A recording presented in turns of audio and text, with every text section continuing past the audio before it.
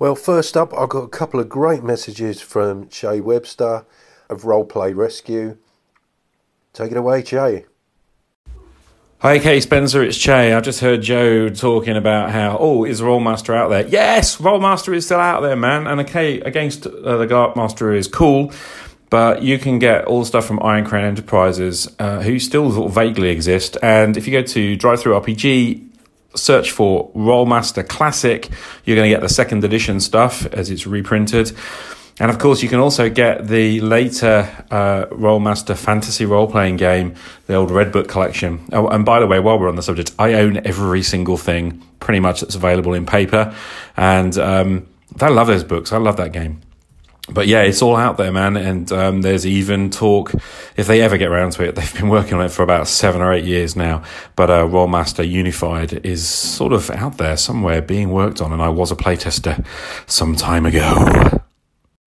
Right, and while I've got the app open, I might as well just drop another message, hadn't I, really? Focus, yeah, absolutely hear you, man. PDFs are a nightmare for this because I will start reading a book and it doesn't take very long before I usually find something niggly that I don't like. And yeah, I'll just shut it down. And this is the thing, I don't actually go back and read it. I just kind of go, nah, wasn't into that. Yeah, not really interested. You know, things like 6 stats, the standard 6 stats from D&D. I'm going to close a book probably because there's nothing new here. And that's how I can be unless I genuinely decide this is a game I'm going to learn. And I don't know. I don't think there's necessarily a bad thing as long as I'm not buying stuff. The problem is, I do keep buying stuff, so maybe I should stop that. Anyway, I'm totally with you. I'm sure many other gamers are with you too. Focus on a game. That's a problem. Thanks for the Rolemaster tip. And I did have an inkling they were out there in some form or another. And yes, I have to admit that it was your mention of your own struggles with attention on a GM journal that actually inspired me to do that episode on focusing. So thanks for that. Welcome to RPGaDAY 2019. Day 11. It's one of them days. Examine, I believe the word is, and if it's not, that's the word I'm doing anyway.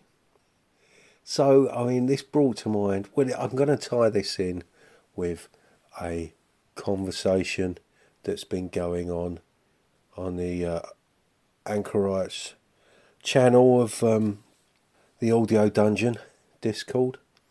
The argument being that D&D and its derivatives are essentially games about combat. And it just kind of occurred to me that the couple of games that I'm involved in on Rollgate, and those games have been focused on mysteries, trying to get to the bottom of what's going on in both games. The Rhesus game is we're playing through something called Toast of the Town, and you arrive in a town supposedly to meet a guy who has met an unfortunate end.